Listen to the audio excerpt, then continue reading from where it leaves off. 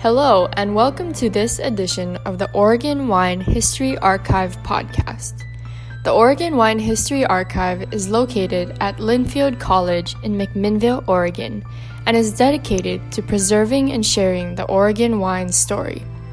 This podcast will share these stories through oral history interviews we've conducted throughout the industry. Please enjoy these stories. All right, my name is Rich Schmidt. I'm here with Joan Drabkin. It is June 26, 2017. We're at the Nicholson Library. And Joan will start you off with an easy one, which is why wine? Why wine? Well, I was very involved. I moved here in 1970, and I moved here at the very same time as the pioneer winemakers were beginning.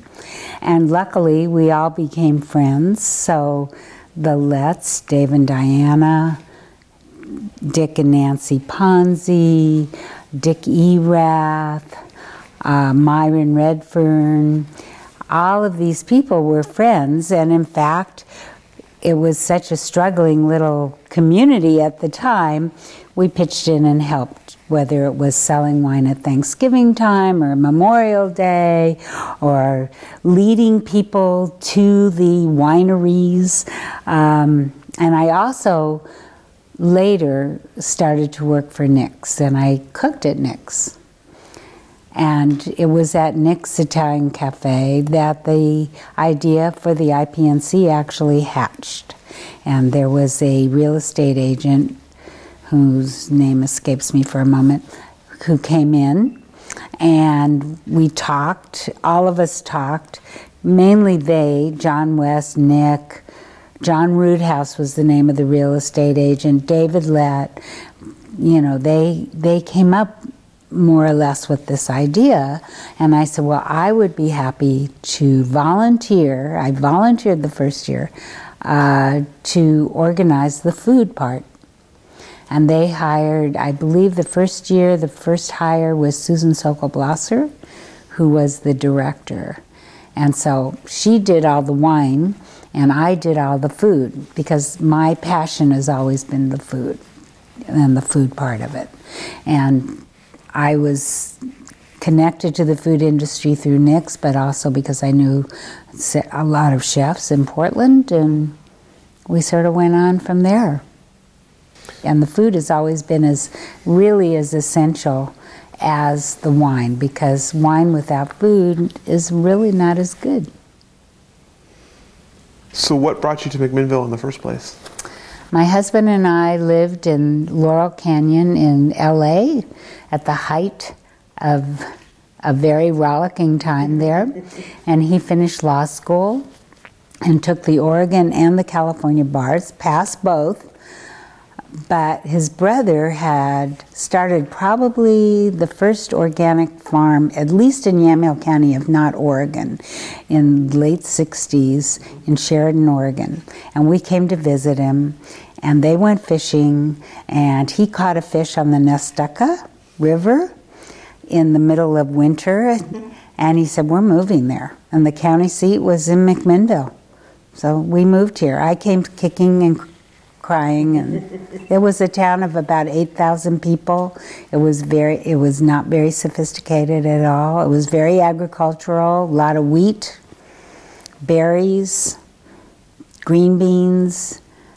Linfield was pretty dry campus, so we've all come quite a long way. But at the very same time, unbeknownst to us, people were starting their vineyards at just the same time, and we all had children, and then they all grew up together because we all became friends.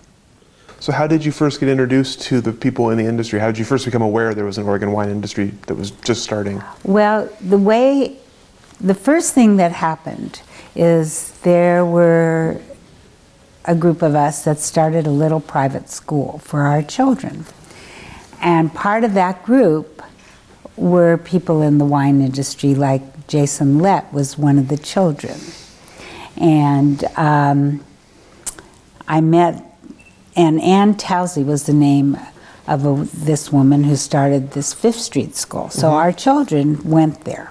So Carmen, who now is the owner and director of Nick's, she was a child then. Her younger sister was a child. I'm trying to think who else.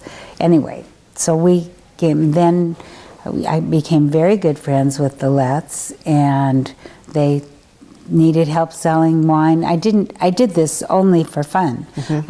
So like on Thanksgiving weekends and things like that, I would go and, sell the wine.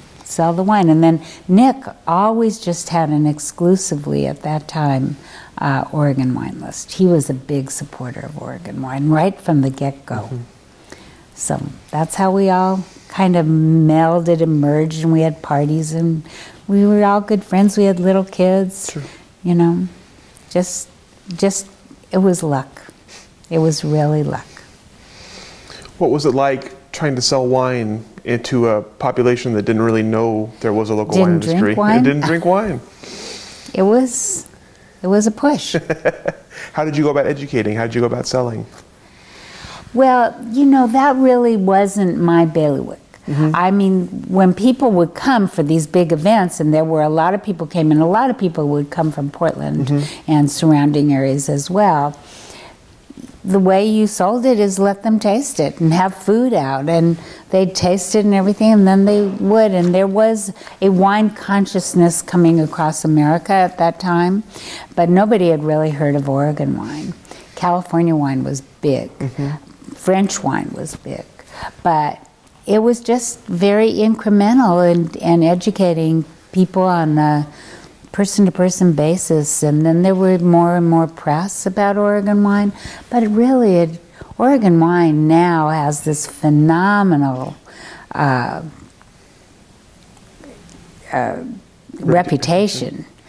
But it was, it was like selling lemonade at the side of the road in a way, because it was like, please taste my lemonade, 25 cents, But the marketing of the Oregon wine has been great, and there's been not only did the original pioneers, but then there's this second generation that came, and they did a really good job, and everybody spread out.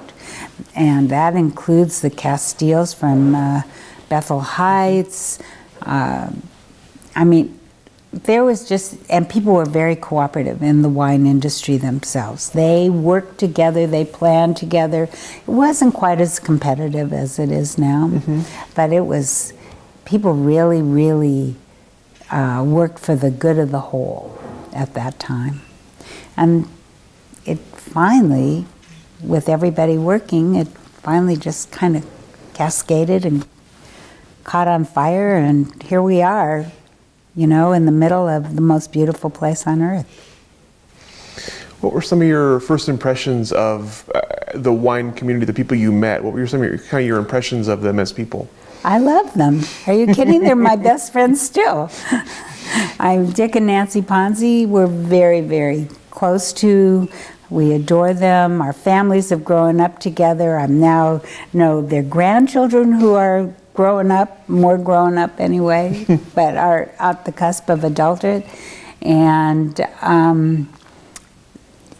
we love them. And the same with Jason Lett.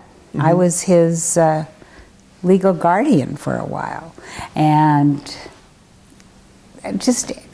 they were fun. And they still are.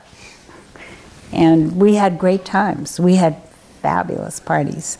Lizzie Adelsheim and my daughter Remy, they were about the same age. They grew up together, so the Adelsheims and us, we did a lot of stuff together.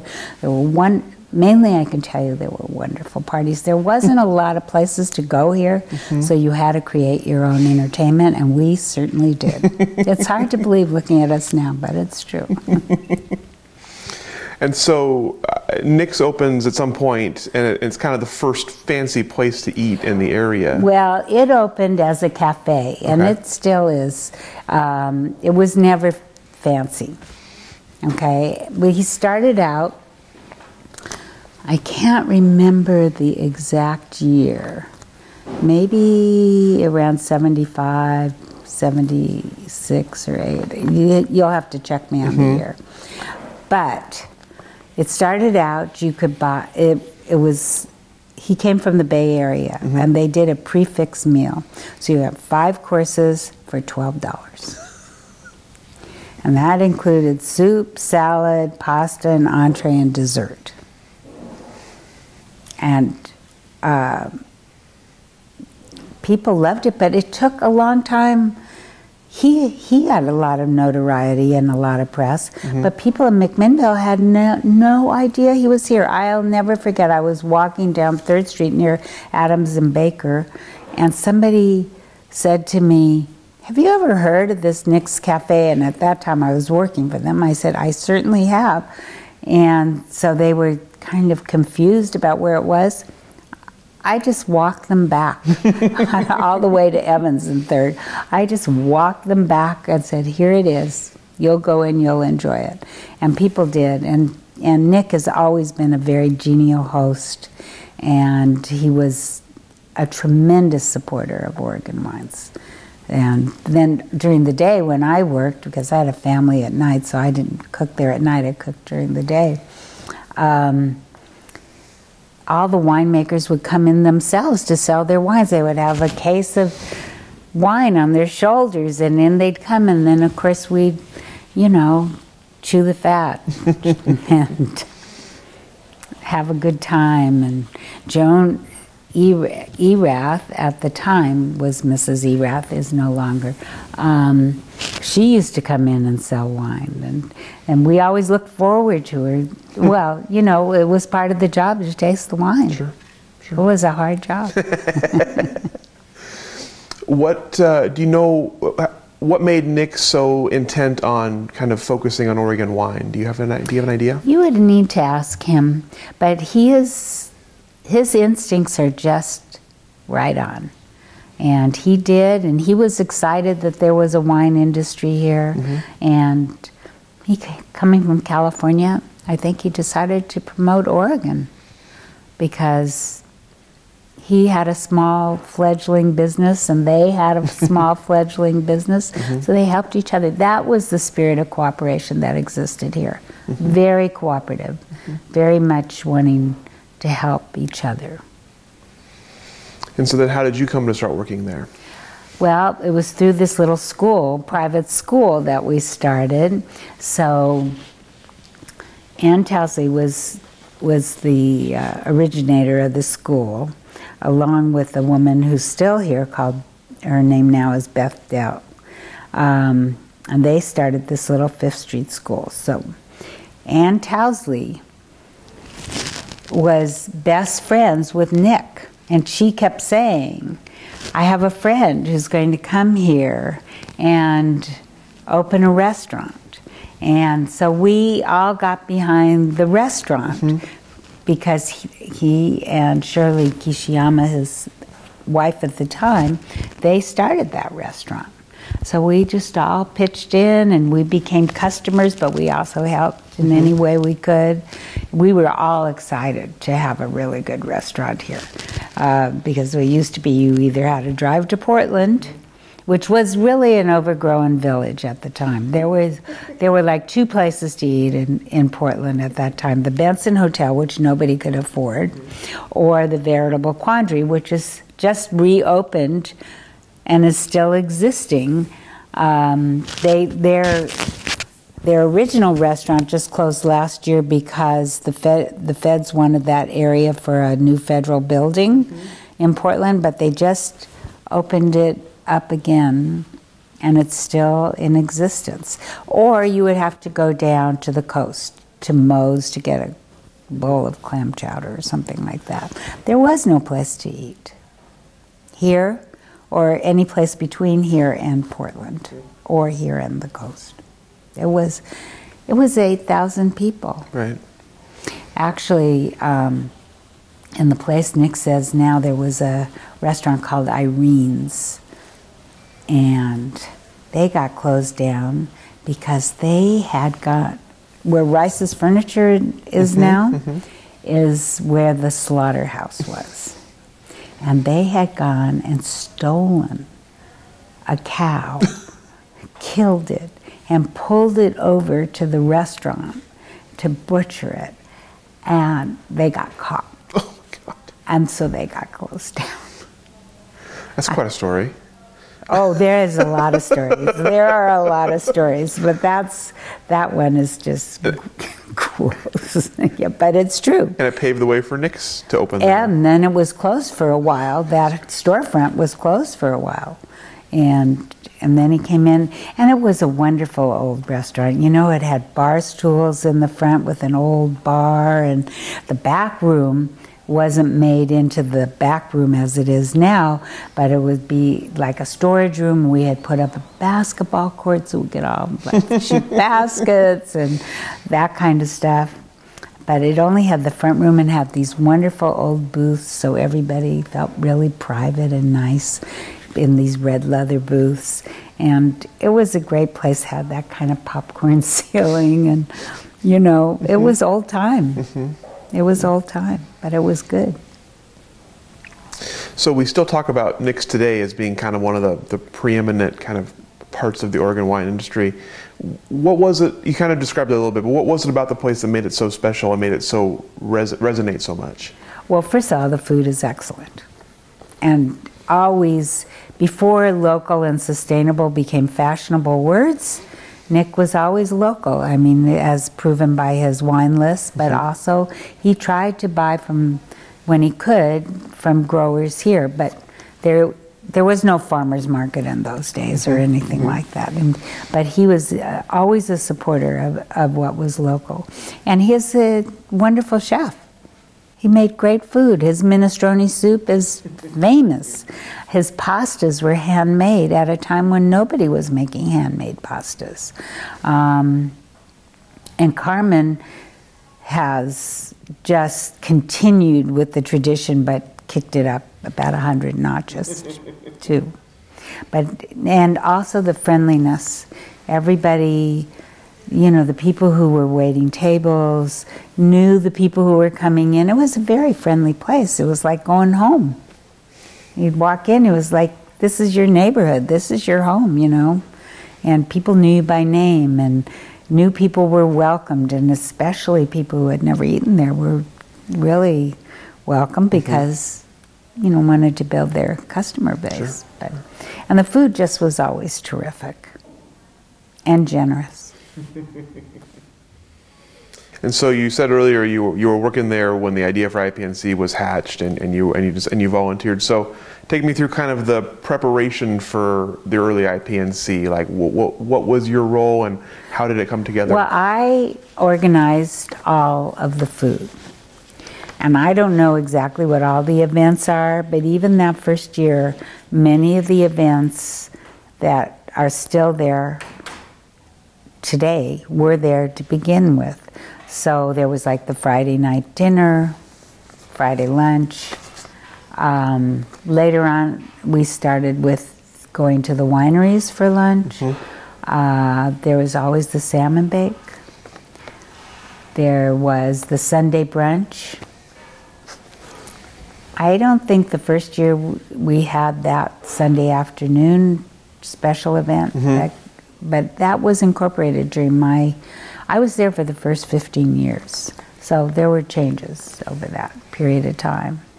But, so my job was to organize, to order all the food, which I don't think is done anymore. I think now each chef has to order his own food, but I not only ordered all of the food, got the menus, made sure the menus were compatible. There wasn't a lot of overlap and stuff like that.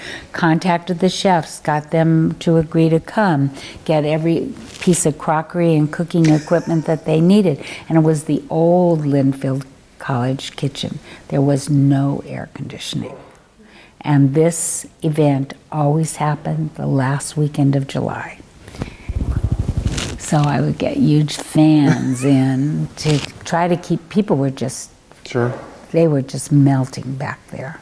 They were melting in the dining room as well, but that's how we got the idea about moving them outside. Like the Friday night dinner now is outside and things like that. But I just organized everything there had to do with it, and I organized the volunteers that came into the kitchen and their lodging and what they needed, and taking care of them because we wanted to make them feel appreciated. We always had a volunteer dinner for them and made sure that we had breakfast for them and kept them hydrated and fed. So there just was many, the food part is big. I don't know anymore what the wine part is like, but it used to be equal. If it isn't anymore, I don't know that. Because I haven't done that since 2000 or 1999, something like that. So it's a while ago. But in our first year, we had 350 people and sold out right from the get-go. And then it incrementally built. And we were always contained by the size of the Linfield dining room, how many people you could see. And they sort of now gotten around that too by doing double shifts and that kind of thing. But at that time we were constrained, and we didn't have very much money. The budgets were very, very skinny and strict. Sure. So it was amazing, but it was fun, and it was the time before Portland became known as such a food destination. So it was a wonderful way to incorporate the food and wine, and all these people got great publicity and really helped kickstart their Vitaly Paley, so many of the chefs who are still in existence today. There are some that have retired, actually. Sure. But it's always been a great event. How did you come up with the idea, or how was the idea for the salmon bake? Because that's kind of the iconic part of the festival. Well, there was people down at Depot Bay who did salmon bakes that we knew about. And so we thought, well, that would be great. We would get them up here, and then we'd get everybody outside, and we could sell extra tickets to it. Sure. And that's what we did. And right from the get-go. And we just kept refining that salmon bake. And after a while, there are local chefs who took over the actual cooking of the salmon, but they know how to do the cedar plank and the big fire pit. Oh, that was the other thing. I'd have to get the fire pit dug. I would have to get all the wood, and the tents, the hay bales, you name it. Everything that went with the food is what I was responsible for in the end. That's a big job. It was great. That was the best job I ever had. It was the most collegial. I loved working with all the chefs. I loved working with the people at IPNC. Every director that I worked with, I really liked. It was Susan Blosser, and then after that, Corby Wright, and after that was Pat Dudley, I think. Pat Dudley and I are still really like this. She was there the longest period of time while I was there. And Amy Wesselman, she was there when I decided to go on to other things. But it was just a great group of people. I'll tell you, I've been a lucky person to have these people as my friends my whole life, or my adult life. So what was important to the people who were when IPNC was starting? What was important to the founders? What was the focus? To promote Oregon wine. That's why it was never a contest. It was never going to be a winner, like who has the best. It was a celebration, and it was to promote Oregon wine. That was the idea, and to promote it all over the U.S. and the world. And that's why we had the French coming in, the New Zealanders coming in, the Germans coming in, the Austrians, the English, the Italians. It was to get the word out. And then the press came and would invite important people to come speak, and then the press would definitely come. And that's and we had wonderful wineries. A lot of the winemakers had very good connections, especially with the Burgundians.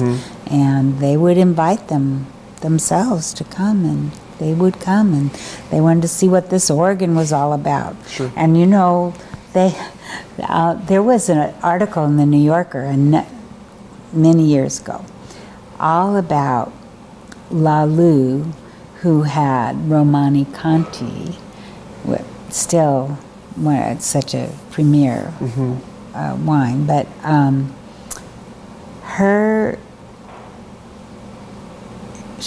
she or somebody who represented her and Aubert, whatever, anyway, they discovered the Blue Moon. And I mean, this was like, you know, it's like you go to a different country and you get in with the locals, you think you found nirvana. Right. And so there was this New Yorker article that talked about all of that. You can find it in the archives. That's awesome. Yeah, it was great.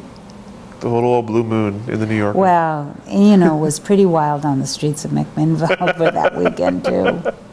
I can only imagine. People liked to party after the music went off at the Salmon Bake. So I can only imagine. we had rules imposed on us by the surrounding neighborhoods, how late the music could be, and that kind of stuff. Yeah, no, we had to keep pushing, and there was pushback. So, but now I think it's the premier event in Oregon as far as a tourist attraction. So, I think people are pretty happy to cooperate. So, besides the size of the event, what else is kind of the same as when it began, and how has IPNC changed? Well, I think the people who come to IPNC, whether they're new or they're people who come back again and again, they have this great spirit of that, like they're all at camp together. You know, it's a really fun camp. They have all these interesting lectures to go to or things to do, or they blend wine, or one year they had a spitting contest. You know how you spit wine sometimes when you're tasting? Well, they had this contest to see. They had my husband for a while when the buses came back from the wineries. He was on a little ice cream cart, and he was handing out ice creams. I had to get all those ice creams by the end. You know, they just think, I think the creativity of the event and the esprit de corps among the people who attend and the people who work it as well, and the volunteers. I've made some lifelong friends among the volunteers. So I think there is that kind of collectiveness and that stick to, you know, they see each other at other times of the year now, too.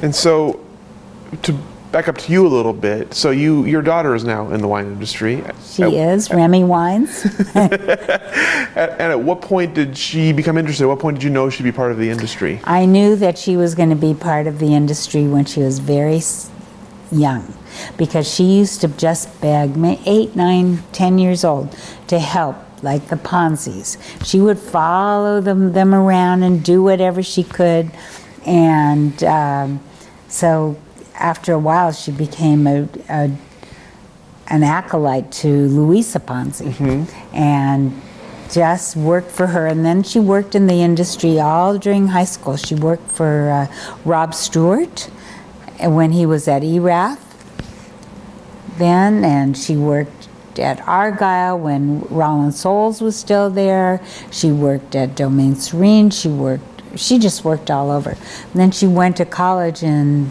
Pennsylvania, but I knew that she was going to come back, which I'm glad she did, because we bought a piece of land and we put a little vineyard on it. So now she does mostly Italian varietals, so we grow the Lagrind for her, but we also grow Pinot Noir, which we sell to other people, but she makes a Pinot Noir as well. And she makes mostly Italian varietals, because she was such a little fish in the Pond, she had to do something different. And when she was in Pittsburgh, she worked for this famous biscotti company. And in the basement, they made Sangiovese. It was in the Italian neighborhood, and she got hooked on Italian wines. So, so she does Italian wines. And actually this very weekend, July 1st, she's opening up a second tasting room right on our vineyard, Lone Madrone Vineyard, which some of the wines actually have gotten pretty high ratings. Not talking about hers, but Elizabeth Chambers Cellars buys Lone Madrone grapes, and they got a 93 from Wine Enthusiast, so I'm pretty proud of that. Yeah, when we spoke to her recently, she was really excited about the new tasting room, so looking forward to seeing how it turns out. Yeah, it's open this Saturday. That's so cool. So from your time, you mentioned a few stories already. Do you have any other sort of favorite stories of time either at Nick's or IPNC days, or anything that kind of sums up the industry to you, or kind of just favorite memories? I have to think about that a little bit. I don't want to tell the naughty stories. And that's what's flooding my mind right now. I can tell, I'm not going to name names, but I'll tell you about the chef who was more than 24 hours late to show up. And so his main man was here, and he said, and he had ordered in all of these very exotic things, very un-Oregon-like potatoes, Peruvian potatoes from some island, this and that. And he said, you figure out what to do. And Stephanie Kimmel, who owns Marche in Eugene, was head of the kitchen at the time with me. But I mean, she was on the board, and she was, we usually had a chef come in as well. And this guy ordered Lau Lau leaves and all this. And my son, who was 16 years old at the time, they just said to him, figure out what to do with these ingredients. And he did. And he served it, and they served it. Wow. So, yeah, I really remember that. And now he's a chef. Now he's a chef. He actually is an educator. He worked at Edmonds Community College till about a couple of years ago when he moved to Palm Springs. Edmonds is in Seattle. Yeah. And he was a co-chair with Tracy Edlin of the Culinary Arts Department there for many years.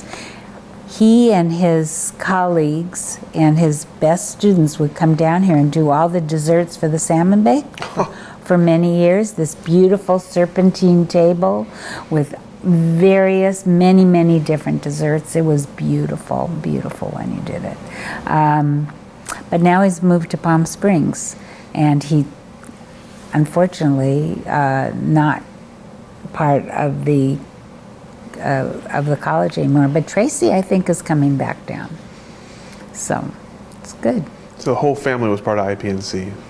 The whole family. Got my husband on the ice cream. Also, I had him pouring sparkling wine at the brunch at times. That was when we still were looking for volunteers to do that. I think there's SOMs now that do it. I don't think that, a lot of the beginning was flying by the seat of your pants. And you would things would happen. Like one night, all the tables were set for the salmon bake, and it rained. And it was like, oh my God, all the tablecloths were wet and everything. Well, Dr. Bull opened up her house. We threw them into her dryer and dried them and reset all the tables. I mean, there were always like last minute things, dramas. Sure. But you solved them and you went on. So it was fun. We used to have Mieko Nordine. There was a wonderful, wonderful Japanese restaurant in McMinnville called Kame. And we used to, so for afterwards, sometimes we would have food for the chefs, and we would have her do stuff for the chefs and for the volunteers. I used to love it when she would make stuff. It was great. Right now, I can't think of any permissible stories.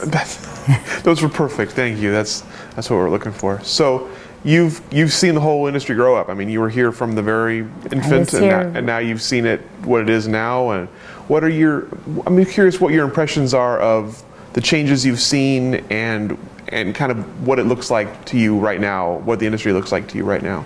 Well, David Lett started his winery in an old turkey processing plant. I think I would like to put together an architectural tour of the new wineries. They're so beautiful. Mm-hmm. They're so well done. They have all this wonderful technology in them.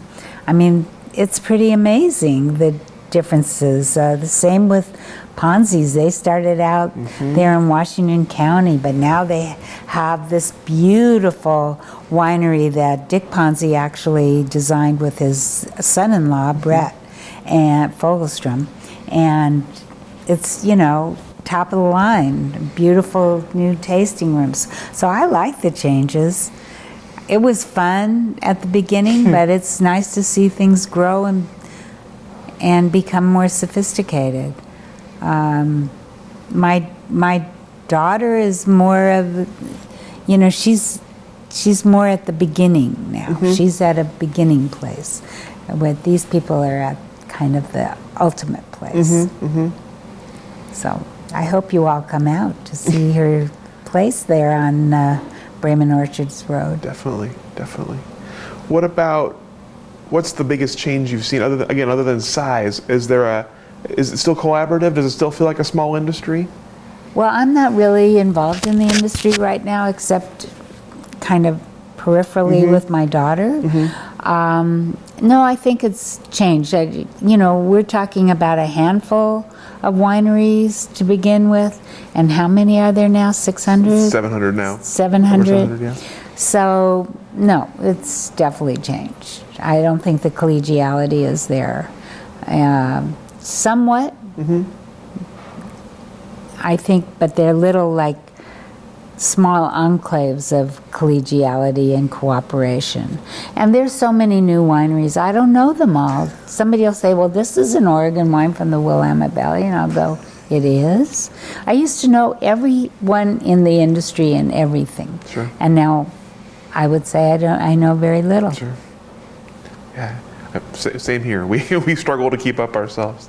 No, it's fun though. I mean, it's dynamic. I like that. I like the creativity. I like all the energy, and it's fabulous. It's fabulous to have seen something born as a little sprout, sure, and now it's a huge oak tree. It's just fantastic. What do you think will happen next? What does the future for Oregon wine look like? I have no idea. I'm sorry. I wish I could answer that question. What do you hope it looks like? Well, I just hope it becomes a worldwide phenomena. I think there is some Oregon wine in other countries like Japan, China, to a very small degree, I might add. England, Denmark, Sweden. Mm-hmm. Those are the ones I know of, but I hope that Oregon wine is drunk all over the world. It'd be great, and that it's held in esteem by the people of the world as well, that we have a global outreach. Sure. Okay, well, that's all the questions I have for you. Is there anything I should have asked you, anything else you'd like to add or that we should have talked about? I'll have to come back. That's good. We can do part 2. Okay, that sounds good. Well, excellent. Well, thank you so much for your time. Thank you. Thank you for joining us for this edition of the Oregon Wine History Archive podcast. And thank you to all the supporters, partners, donors, and interviewees who have made our project a success. Be sure to check out our website at OregonWineHistoryArchive.org for more interviews, plus photographs, wine labels, and more. And stay tuned for more interviews as we tell the story of Oregon wine. The Oregon Wine History Archive podcast is brought to you by the Oregon Wine History Archive at Linfield College. The executive producer is Kiana Anderson. Producers are Rich Schmidt, Rachel Woody, Stephanie Hoffman, and Camille Weber. And a special thanks to all the Linfield Archive students who have contributed to these oral history interviews over the years.